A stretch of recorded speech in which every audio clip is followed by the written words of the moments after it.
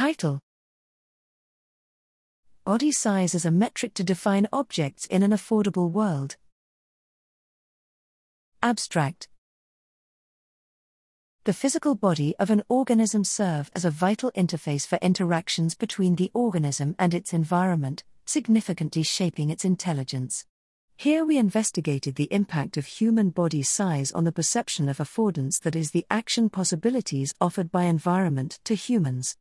Our findings revealed that body size delineated a distinct boundary on affordance similarity, dividing objects with continuous real-world sizes into two discrete categories. Objects on either side of the boundary afford distinct sets of affordances.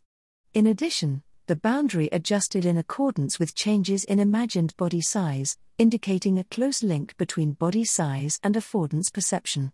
Intriguingly, the boundary may not be exclusively derived from organism-environment interactions, as ChatGPT, a large language model lacking a physical embodiment, exhibited a modest yet comparable affordance boundary at the scale of human body size.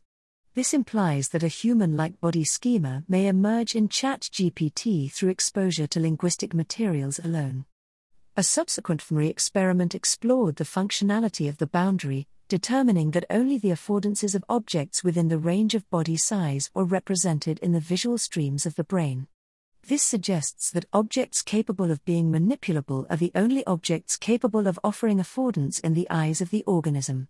In summary, our study presents an embodied perspective on defining objectness in an affordable world, advocating the concept of embodied cognition for understanding the emergence of intelligence under the constraints of an organism's physical attributes.